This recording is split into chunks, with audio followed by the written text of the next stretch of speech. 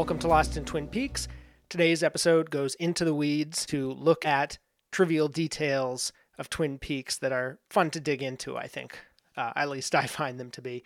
One of those is the order that the scenes take place in this episode. You know, I can't necessarily talk about why I think they take place in this order, because that entails stuff that we haven't seen yet. I'm avoiding spoilers, but I will say what order I believe that these take place in. And then we're going to talk about the characters, who's got the most screen time in this episode, look at some things in terms of, you know, the characters overall in the series, but for reasons I'll discuss, I don't want to get too much into that. Characters coming back and so forth. So interesting side details there. And then finally, of course, we'll talk about those Twin Peaks motifs of coffee, pie, and donuts. The order that these events take place on is a little bit difficult to nail down. Some of these scenes could take place theoretically at any point. They don't have to take place at one point or another. Here's the timeline I came up with that I think makes sense. I think on Wednesday, September 21st, 2016, Jacoby receives his shovels and Sam and Tracy have that first night where she brings him the coffee and he says he can't come in. On Thursday, September 22nd, 2016, Sam and Tracy are killed in the glass box room. Ray and Daria join Mr. C at that cabin.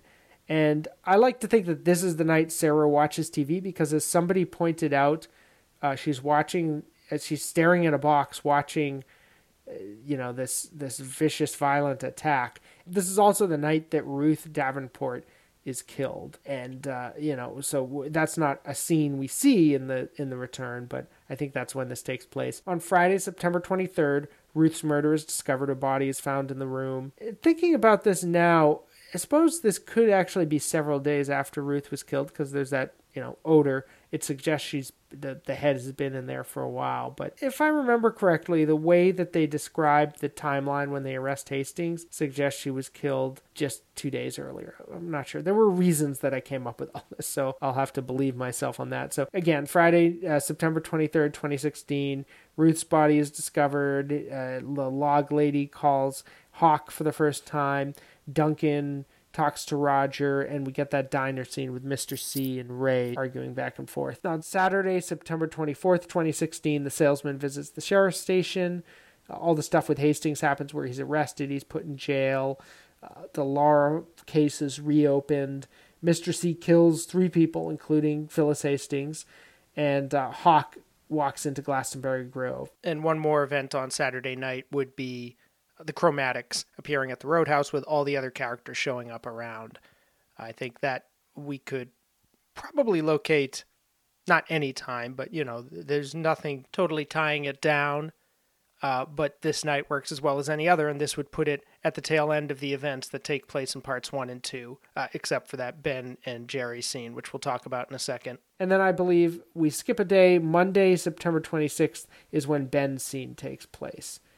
It could take place, on this weekend when these other scenes take place, but, I think for whatever reason it seemed to make sense. Even though that's one of the earlier scenes in the episode, that seems to be one of the later ones in the timeline. The characters introduced in this episode are Sam and Tracy, Beverly, Otis, Beulah, Daria, Ray, some of the spirits, in this case the experiment, Marjorie, Douglas and Olson, the cops, Hank, the maintenance man, Ruth Davenport, Detective Mackley, Constance from the Buckhorn Police Department, Phyllis Hastings, Bill Hastings, Harrison, who's like a state cop that comes in, Boyd, who seems to be the chief, I think, George, the lawyer for the Hastings, Duncan Todd, Roger, his assistant, Chantel. We see the first band, which is the Chromatics. We meet Renee, who James has a crush on. We meet Green-Gloved Freddy. We meet Red, and we meet Jean-Michel. The characters reintroduced in this series are several of the spirits, the Giants, Mike and the Arm. We meet Cooper and Mr. C. Again, we meet Jacoby, Ben, Jerry, Lucy, the log lady, Hawk, Deputy Andy, Laura Palmer. We hear someone who may be Philip Jeffries, Leland Palmer, Sarah Palmer, Shelley, and James. Here's the rankings for these characters, and this, because it was for the character series, it's actually divided into 2 parts. So I'll give you the rankings for part 1 and then for part 2. For part 1, number 10 is Phyllis with about 3 minutes. But the Morgans are coming for dinner. Number 9 is Otis with about 3 minutes. Mr. C. Mr. C. Number 8 is the Spirits collectively with about 4 minutes. Is this an Number 7 is Marjorie with about 4 minutes. I have the key. Number 6 is Harrison with about 4 minutes. They might tell you more than they tell me. Number 5 is Douglas and Olson, the cops, with almost 6 minutes. Uh-oh. Who's Hank? So we're now in the top 5 of this episode, and you have these 2 random cops as among the 5 most prominent characters in this premiere episode of The Return. That's pretty far out when you think about it. Number 4 is Cooper, with about 7 minutes of screen time. I understand. Mr. C has 4 of those minutes. Put something better at your front door. Number 3 is Hastings, with 8 minutes of screen time. Please tell me what's going on. Number 2 is Mackley, Detective Mackley, with about 13 minutes. But Bill, is there anything else that you would like to tell me before we get the lawyer involved? So he's all over this episode, way more than Cooper, almost twice as much as Cooper, which is interesting to consider. Finally, number 1 characters in part 1 are Sam and Tracy with 17 whopping minutes of screen time. Top secret. Ooh. Now I'm so curious. You're driving me crazy. That's more than the Log Lady has in the entirety of seasons 1, 2, and Fire Walk with Me combined. Think about that for a second. In this one episode, this young couple staring at the glass box are on screen more than the Log Lady in the entirety of the series that she was like a legendary character in. That just blows my mind. I love that little factoid. For part 2, the rankings are number 10, Hawk with about 2 minutes. Good night, Margaret. Number 9, Ray with about 3 minutes. This information seems pretty important to you. Number 8, Hastings with about 3 minutes. I know about you and George, and maybe somebody else too. Number 7 is Jack with about 3 minutes. Number 6 is Phyllis with about 4 minutes. Life in prison, Bill. Life in prison. Number 5 is the band, the Chromatics, with about 5 minutes.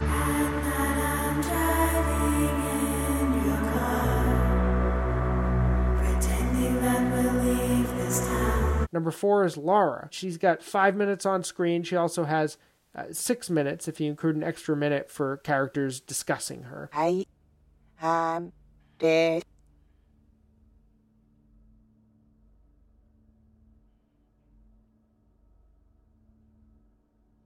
Yes, I talking about her case again. Number 3 is the Spirits, collectively with 6 minutes of screen time.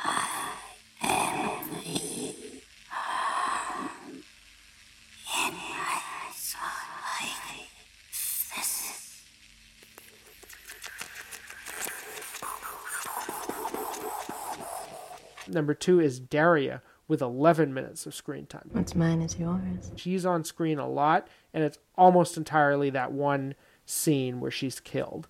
That's just a brutal, long, extended sequence where the actress does really great work. Nicola Liberté is her name. And finally, number 1, as he was for most of the original series as well, is Cooper, with 25 minutes of screen time. Are you Laura Palmer? On screen for almost half the time. Mr. C has 9 of those minutes himself. You did good. You follow human nature perfectly. I didn't register any first interactions between familiar characters. Obviously, there's a bunch of new characters who are interacting with people for the first time.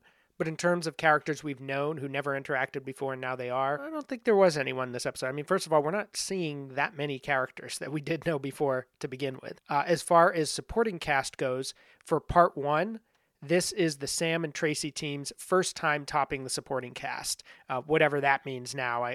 There's not exactly the same lead structure there was in the original, where it was like, from the pilot on, at least through about halfway through the show, Cooper, Harry, and Laura, or her presence, or her ghost, or whatever you want to call it, were kind of the 3 anchors of Twin Peaks.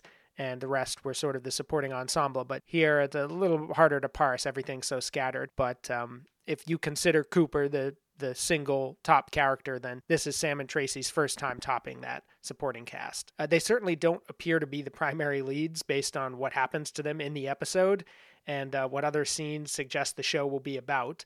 So, fair to call them support here. In part 2, this is Daria's first time topping the supporting cast. So she's in support of the various incarnations of Cooper, who now appears to be firmly the lead central presence of the series after a sparse first episode where we really didn't see too much of him in any of his incarnations. In terms of successive episodes with prominent screen time, who's on a hot streak?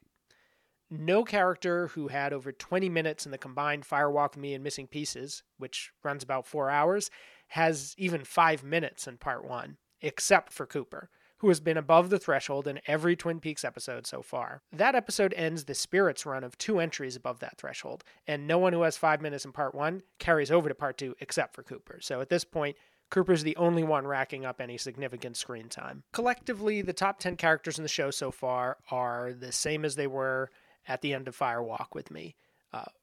First is Cooper, Harry's second, Laura's third, Donna's fourth, Ben's fifth, Audrey's sixth, Bobby is seventh, James is eighth, Leland is ninth, and Andy is 10th.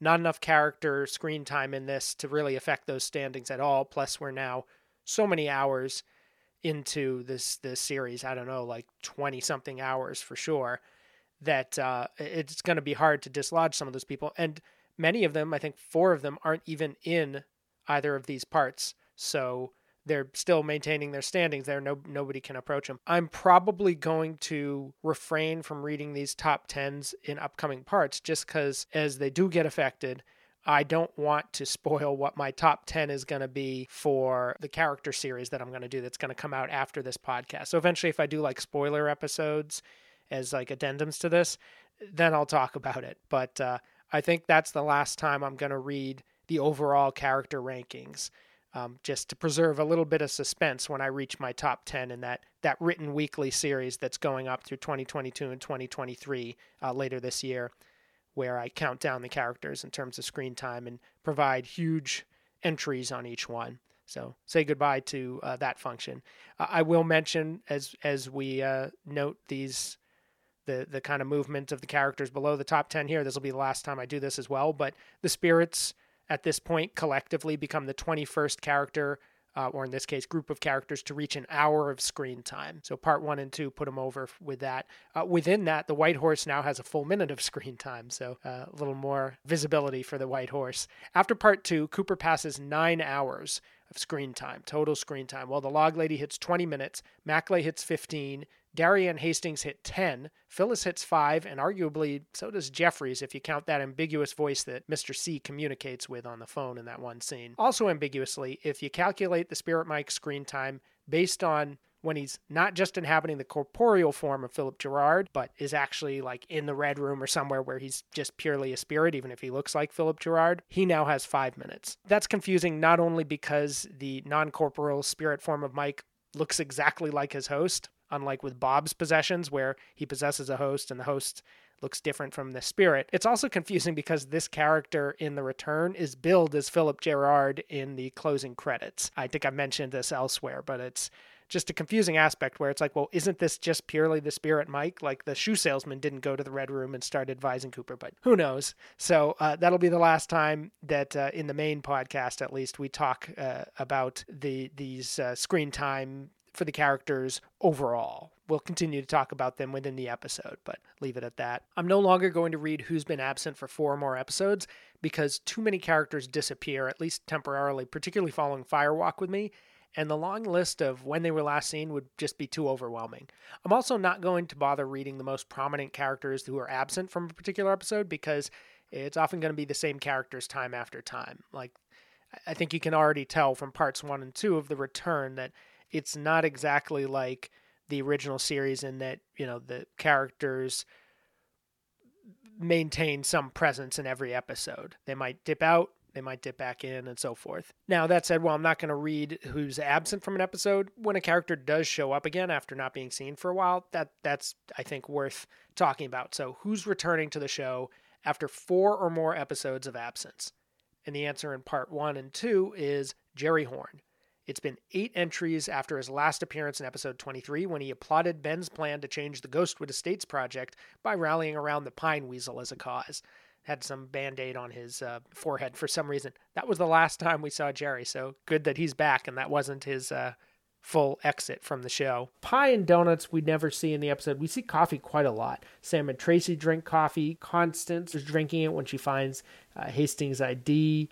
And later, the cops ask Hastings if he wants coffee, and he says no, he's okay with water. We see a cop drinking coffee when Phyllis exits. And later, the log lady offers coffee and pie. We don't see them, but she puts the offer out there to Hawk. And Hawk also tells Lucy to bring in donuts, which we also don't see. So that's our coffee, pie, donuts motif for this episode. That's it for this episode. Tomorrow we conclude the week of coverage of parts 1 and 2 by digging into my own archive, reading a piece that I wrote at the time and playing a clip from a video essay I made about the show. And then also at the very end, the only part of this week of podcast that has anything like a spoiler, I'll play a little teaser clip, the first minute of parts 3 and 4, which were also released together. So that will smooth our transition into the following week. So all of that tomorrow in one of the shorter episodes. These archive episodes are a lot shorter for the return because for the original series, I was digging into fan comments from the forums at the time. This is just simpler. This is just sharing mostly my own work on the series. Please rate, review, and subscribe on Apple Podcasts to support this and let other people know about it. And you can also support my other work and this on Patreon, patreon.com/LostInTheMovies. See you tomorrow to conclude this week of parts 1 and 2.